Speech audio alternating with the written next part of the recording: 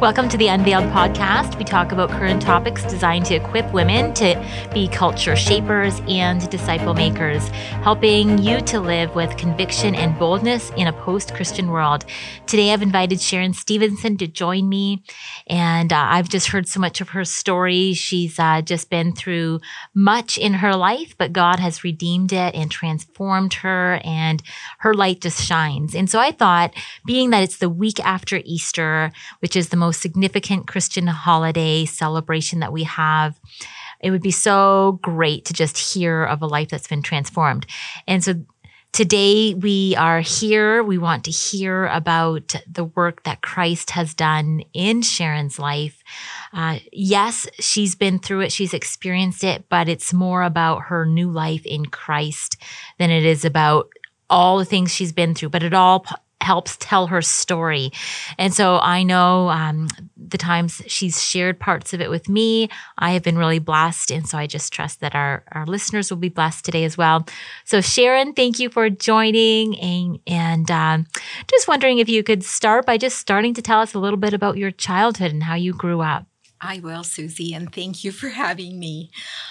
Well, I had a beginning that most people would never want to happen to their child. I was given up for adoption at 4 years old through a terrible accident that happened to my mother, one that I quite honestly didn't even believe for many years. I thought it was made up, but she had fallen off a horse and cracked her collarbone, but they didn't realize her spleen had ruptured and she passed away on the operating table. And at that time, you're going back 67 years ago. Well, a little less than if I was 4, but the fathers at that time didn't have the capability, all the helps that are in place today for raising a child on his own. He and his mother thought it would be best that I be given up for adoption along with my brother. So we were, and he was only 3, by the way. It was traumatic, to say the least. At 4 years old, you're really kind of coming into yourself a bit, and you're a little bit more aware of what's going on around you. As a result of that trauma, I actually had mutism. So they call it selective mutism, where I never spoke for a year and a half. I actually didn't even cry. I just held everything inside, terrified, very alone, scared of my shadow, because I didn't even know what was going to happen next. I had no idea. Everything that was familiar to me had been taken away. I had no mom. I had no dad. I had nothing familiar, even the smells or anything around me that was the same that I'd been used to. I look at my own grandchildren, and especially when they were 4, and it always takes my breath away again, because I realize I can't even imagine that being them in a situation where nothing that was familiar to them would be in their surroundings, and how terrifying that was. So as a result of that, along with the mutism, your memory of that becomes very, very sharp. I remember details that perhaps, you wouldn't normally remember if you'd had a pretty normal childhood. It was pretty traumatic. So I remember my first visit to my adopted parents' place. It was overwhelming. It was a farm. There were animals. I'd never seen animals in my life before. All of it was terrifying. I remember everything seemed so huge, so big to me. I guess it would in any 4-year-old's mind, right?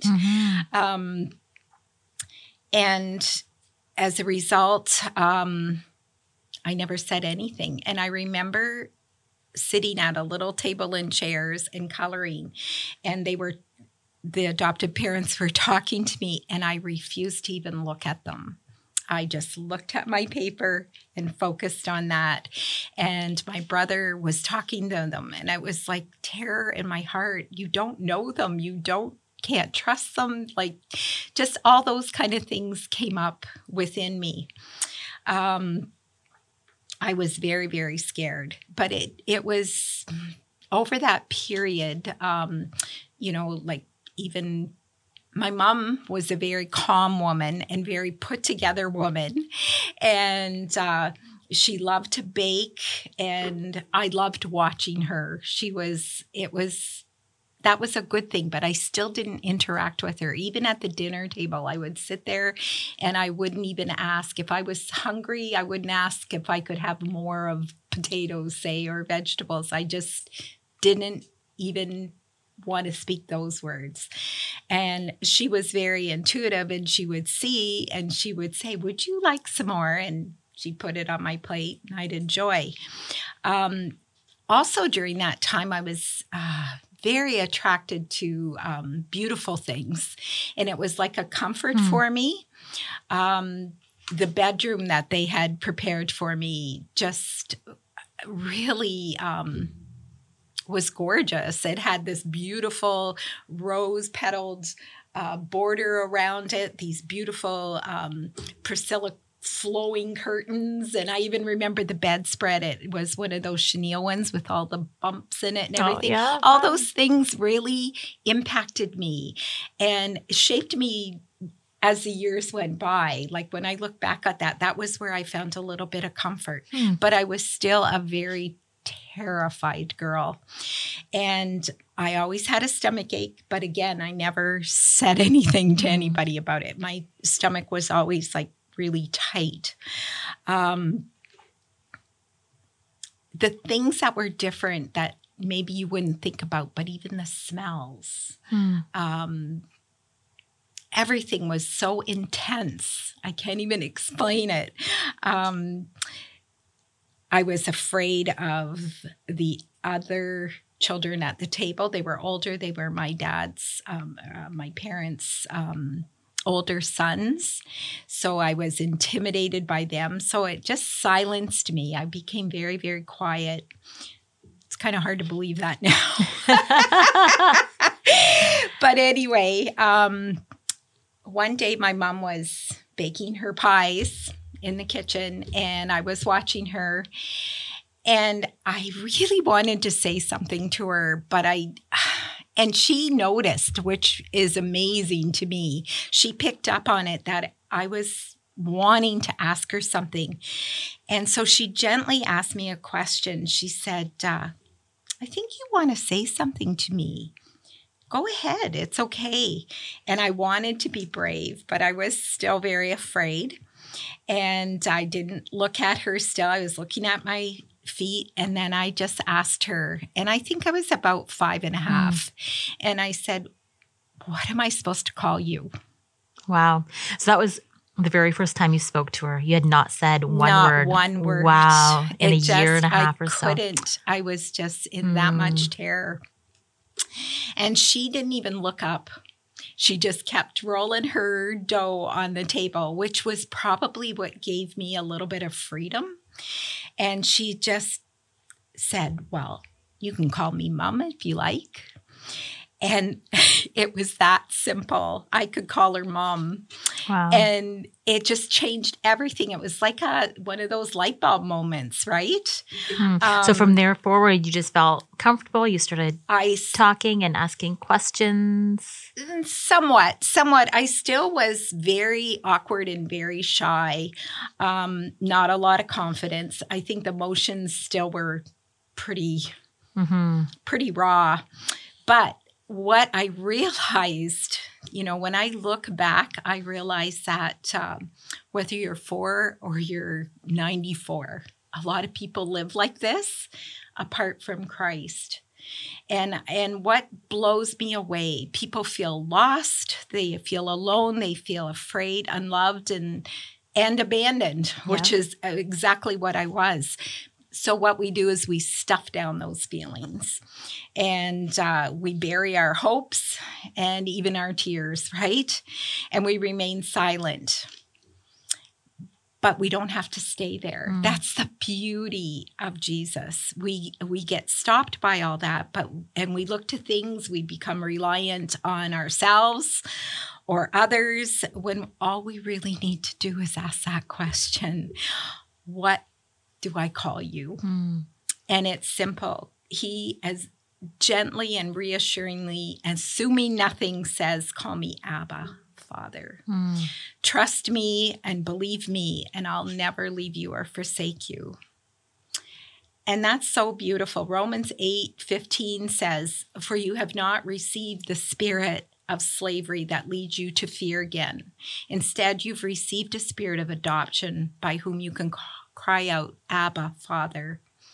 And I often say I was adopted at 4 into an imperfect family, and I was adopted again at 24 into God's perfect family. That's amazing. Yeah, you definitely experienced trauma, and for you as a young girl, you stuffed it all in and you didn't know how to deal with it. Thankfully, at 5.5, you were able to begin communicating somewhat. But how did it happen when you actually finally got to know Jesus as your Savior, when you were able to call God your Abba, Father? Can you tell us that story, story of your salvation? That's actually the best part. I struggled through all my teenage years. I was very shy and terrified of dying. And unfortunately,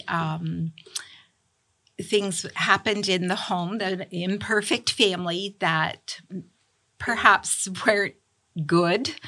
And when I look back, I see that my mom was a very wounded woman as well. She was doing the best she could, but she had a lot of heartache and brokenness in her own life. And she sometimes would manipulate the scriptures. And because I didn't really know the scriptures, I didn't really understand what I was doing that was so wrong. One of the big things that she would say to me is, you need to honor your parents or you're going to die young. Oh, okay. So I was terrified of dying. That was one of the almost debilitating. If somebody got sick or if I got sick, I thought, this is it. This is it. I'm not going to make it to the next birthday. So I really struggled with that for a lot of years. And then what happened, the first fella that really paid attention to me, because I just didn't have any sense of self-worth or any direction. I would say no real clear direction. I was kind of fumbling through life, not knowing what I was doing. And we did go to church, but it was a church where a very liberal church, and I don't ever remember hearing the gospel, but there was still that yearning in my life. So I remember one time something had happened at home that was really hurtful, and I rode my bike about 5 miles to the church. Wow. And in those times, they left the church doors open all the time, and I went in. I was all by myself, and I remember just sitting in one of the pews going, God, if you're real, prove it. Just prove it. I need to know if this is real. And I remember being drawn by, I had an aunt who I believe was praying for me. Your hindsight's always better, right?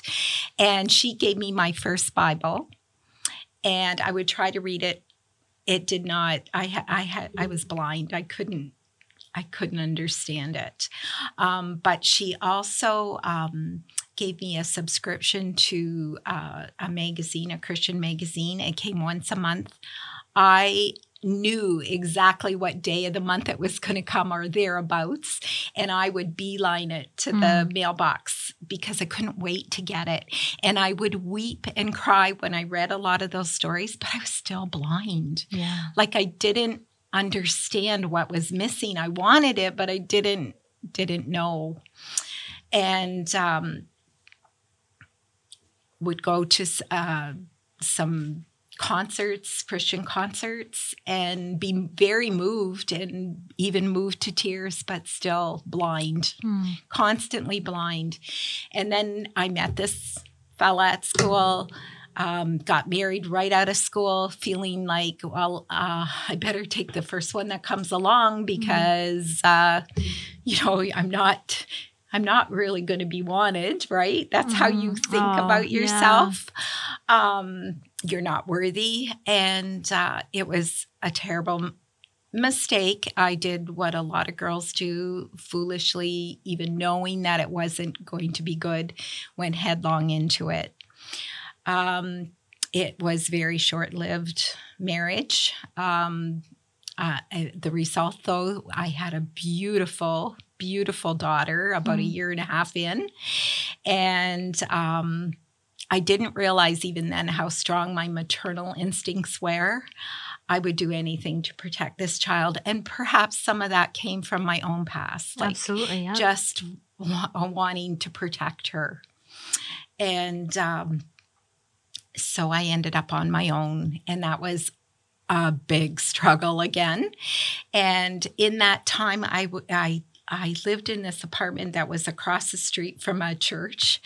And I used to get her ready on Sunday mornings and put her in a stroller, and we'd sneak into the back of the church, and I'd sit there and I'd weep. But I went late and I left early. While the last song was being sung, I would sneak out because I didn't really want to encounter anybody. I was still struggling at that time with even knowing who Sharon was. And except very lost. Yeah. I would say very lost. And a few years went by. I was in another relationship. And my daughter, a neighbor of ours, invited her to go to Sunday school. And I saw value in that from my own life.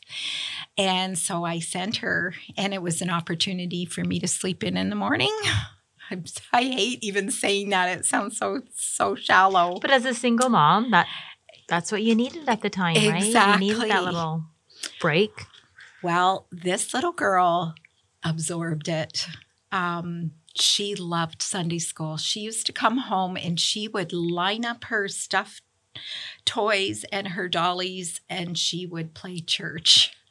She would say, "We're going to turn to page such and such, and we'll sing this song." Like, she just loved it. But then she started asking me questions, and some of them I had the answers for. Most of them I did not, or I did not want to answer, to be quite honest. It was so, made me so uncomfortable. So this went on for about a year, maybe a little bit more. And finally I said, she can't go anymore because, and I felt guilt about that, but it was wounding me so much because I couldn't help her. I couldn't answer her, and I didn't understand. And it seemed so real to her, and I wanted nothing to do with it. So, anyway, we stopped, and it hurt her. I can say that she was genuinely, she would ask all the time, "When can I go back? Can I go back?" And one day, a relative actually asked me to go to a picnic. And I thought to myself, well, my daughter would really love this because they're the people she knows, and she'd get enjoyment out of it. Well, to my surprise, I enjoyed it as well.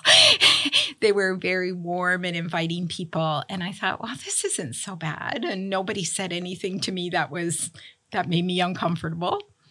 So they invited me to church the next day. So my family, we went. Well, again, to my shame, halfway through the sermon, I got up and went and sat in my car because I was under such conviction. I did not like what I was hearing, didn't like how it made me feel. And I left my family sitting in there. I still, when I think about it, I think it was a bold move, but a very weird one too at the same time. So from that Sunday, by the next Sunday, the pastor had called and said he would like to come for a visit. And I'm like, I didn't say no, which surprised me. I said, sure, you can come. And that whole day, the evening before he's come, I'm telling you, I paced my house. It was like there was a war for my soul that day, and I knew it. And I paced up and down my house. It was just a very little house. I had not very far to go, but I was up and down it and saying to myself, well, they're not going to convince me. There's no way. I'm not going to listen. They better not be ramming that stuff down my throat. And I just had myself worked up. Well, God is so kind and so good. They came in, and actually the pastor had a really bad cold. Oh, no. So he really had debated whether he should come or not. He and his wife came. And well, these days it would have been a flat no. But yes, yeah, but thankfully sure. back then he still came. He still came. Well, it was just a very casual type of conversation, just kind of getting to know me a little bit, know my circumstances. And it was like, all of a sudden, it was like, they're not going to ask me anything about my soul. Like, it was like almost an anxiety for me, total opposite of how I was feeling. And so then I started telling these people things that I revealed to no one. Like the deep pain, the deep hurt, some of the things I'd gone through that were definitely injustice, a lot of injustice, things that should never have happened, just what a mess my life had been. And I'll never forget, he said to me, Sharon, did you ever think it was your sin that Jesus is concerned about? Your soul, not everybody else's. He's concerned about you. Wow. And I'm like, I just paused, and the reality of that just hit me. People would say that was a light bulb moment. And I'm like, you're right. But what do I do about it? Amazing. Yeah. What do I do about this? I have no answers for this. And so then he led me through what it is to trust Jesus, to seek forgiveness, to repent of those sins. And I'm telling you, all the years that I didn't cry, it was like the floodgates opened. I couldn't stop crying, sobbing. But intermingled with that was tears of joy, because I knew that the Lord had redeemed me. He had saved me, that I didn't need to live as a victim. I had forgiveness for every sin that I'd ever committed. I could forgive those that had hurt me. I didn't need to carry any of it. It was incredible freedom. And he had a Bible there, and he started reading it, and the words came alive. There's no other way for me to explain it except that those words came alive, and they just penetrated into my heart. And I'd love to tell you, Susie, that it was smooth sailing from there on in to today. Definitely not. Well, I think we all know that the Christian life, sometimes we falsely advertise the Christian life as being easy and pain-free, and it's not necessarily that. And yet I think I love your salvation story, because what a pivotal moment that could have been. The pastor could have just had sympathy on you and reaffirmed all the bad things that had happened to you, reaffirming the fact that you are a victim. And yet in that moment, he just asked you to look at your own sin. And that's what God does. I think we fail people so many times by allowing them to blame the circumstances of their life or blame other people and live as victims instead of bringing them to the gospel where they can be saved from their own sin. We all have sinned and fallen short of the glory of God, like every single one of us. Just because we've also been sinned against doesn't mean that we don't have our own sin to receive forgiveness from. And if we never get to that, if we don't actually allow Jesus to forgive our own sins, we'll continue to live as a victim and never find that freedom that Jesus offers to us, right? And so just hearing you share that, I think is so important. Our world has taken away personal ownership and just blamed it on everybody else. Yes. And that puts us in bondage. And yet here you are today, living in freedom. Like you said, not a perfect life. You've gone through many hardships since then. And so do you want to tell us a little bit about where are you at now? You feel free to share some of the hardships you've gone through. What is God doing now? What has God revealed to you now? Oh my goodness. It's really hard. 67 years to put in just a little time capsule is so difficult. But some of the things that really stick out to me, I did meet my own biological father when I was in my 50s. And the funny thing about that, or not funny, again, it shows my nature, is I told nobody I knew that I knew where he lived. I knew he had other children. He was remarried. I knew so many details. I told no one for 10 years. I just kept it buried in my own heart. Part of it was, I think, again, fear of abandonment. Like in my mind, I had all these scenarios of how, I just didn't want to be rejected again, right? Right, I don't absolutely. think anybody wants that. So I didn't do anything about it until I had a little bit of a health scare. And my children had often asked me details, like when they'd go to the doctor would ask them, did you, is there this in your history? Is that? Well, we had no answers to any of that, right? I didn't. So when I had this health scare, I thought, for the sake of my children, because it didn't matter to me, but for the sake of my kids, I'm going to step out and be brave again and pick up the phone and call this man. I even had his telephone number. Wow. So I did. And I couldn't have, I still to this day can't believe the scenario that transpired, because not in any of my scenarios that I had dreamed up in my own mind happened. His wife answered the phone and I just said to him, look, I would like to speak to Mr. So-and-so. And I'd like to ask him some questions. And she was very resistant. She said, who is this calling? And I didn't want to tell her. So I just said, well, I just really appreciate to speak to Mr. So-and-so. And she was just as insistent. And so finally I said, well, my name is Sharon. And I literally heard her gasp. And then I heard her call to her husband, you're going to want to take this call.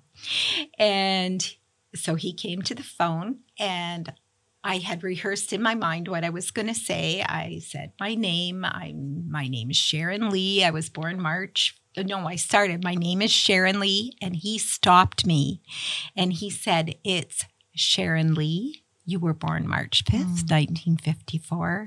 You have a brother, Charles Patrick, born March 18th, 1955. And he started sobbing. I didn't know what to do, Susie. I didn't know whether I should hang up the phone. Like, again, this was beyond my thinking to have this type of a response. I expected the click of the phone, actually. You wouldn't get that today with cell phones. But And after he was through his tears, he said, I've waited a lifetime for this phone call. He said, there wasn't a day that went by that I didn't think of you and your brother, and wish I could have changed my mind and kept you. And, he's telling me all these things, and I was blown away because here's someone who is a total stranger to me, but he loved me. Wow. And the Lord just put it on my heart right then and there. That's exactly what Jesus was to me. He was a stranger, but he loved me. And so it just really was impactful. It was one of those aha moments again in your life where I could parallel it with what Jesus had done for me. And I got to, he wasn't a very well man. He was elderly. He was on dialysis. So I would take that time, that opportunity when he was getting his dialysis to go and visit him. It was very awkward at first. He's a stranger and he's a man. And I'm just like very uncomfortable, but I persevered with it. I did find out a little bit more about my mother, and their relationship, all those kind of things. And one thing, and I got to share my faith. I got to tell him I was a believer and those kind of things. He wasn't, I wouldn't say he was responsive at all. He was very quiet about it. But then I got a call one evening from his daughter saying, my dad is asking for you. And he's in the hospital and he's dying. And would you come? So of course I went. And one thing that I am always so thankful for, it was just him and me. There was no one else. And if you think about it, I was his firstborn. Yeah. So I was just so grateful for it. So I'm by his bed, I'm holding his hand. And I asked him, I said, Ernie, do you know what's going to happen when you die? Do you know where you're going? Are you ready? And he just, through tears, said, no, I don't. So I had the opportunity to share Jesus with him, how this perfect man went to a cross, didn't have to, but did willingly for his sin. All the things that were said to me, I got now to share with my own biological father. God has an amazing way of redeeming and restoring things in your life. So he redeemed this man, and it was a beautiful moment. He died with me knowing he went to glory. He was gone before the next morning. Wow.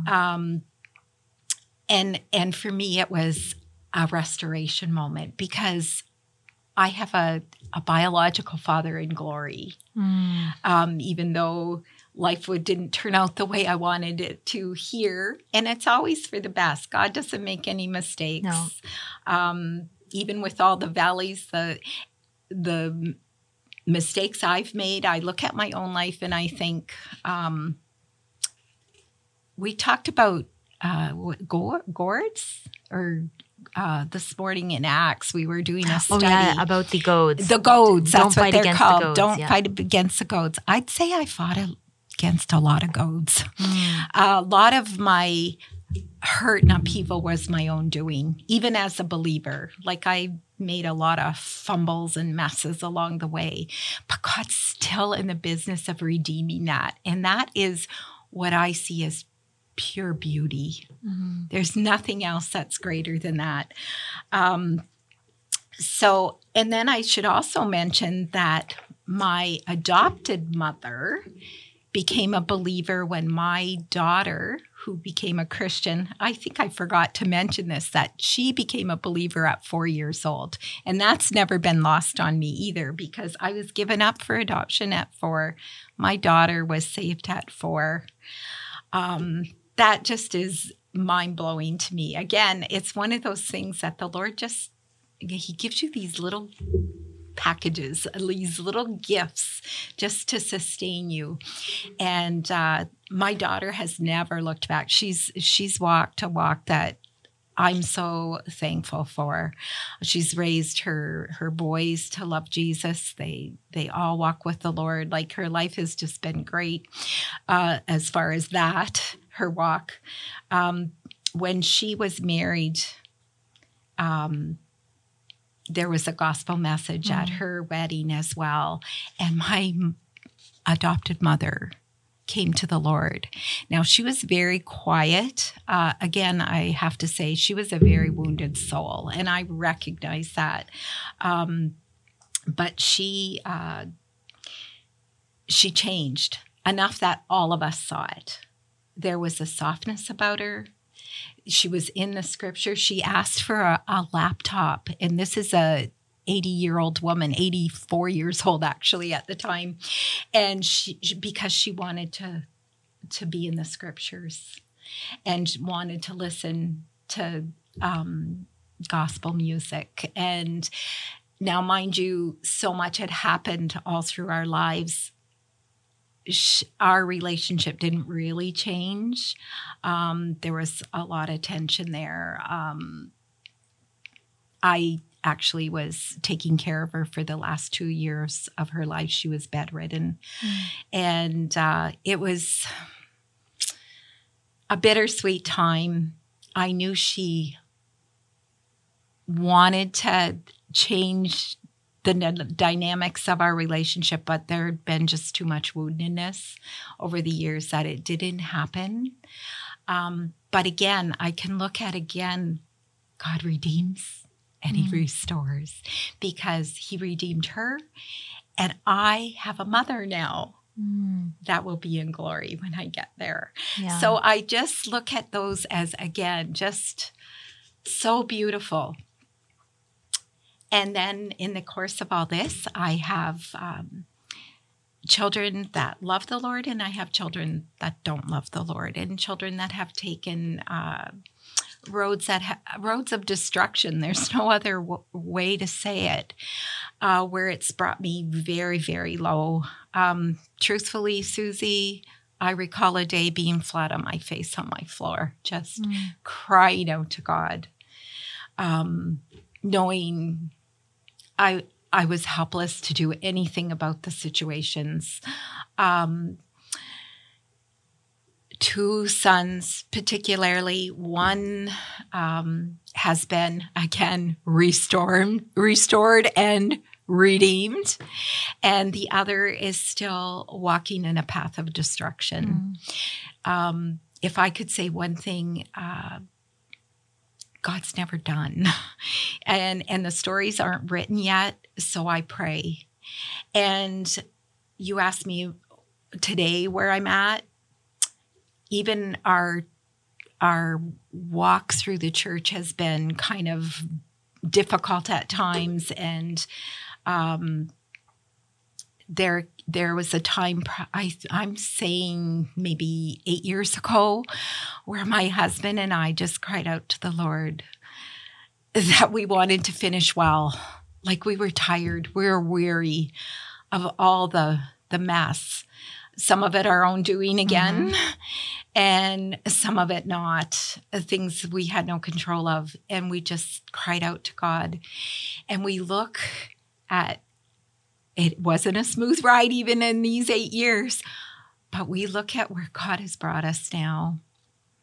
And we're just incredibly thankful. He's faithful. He is always faithful.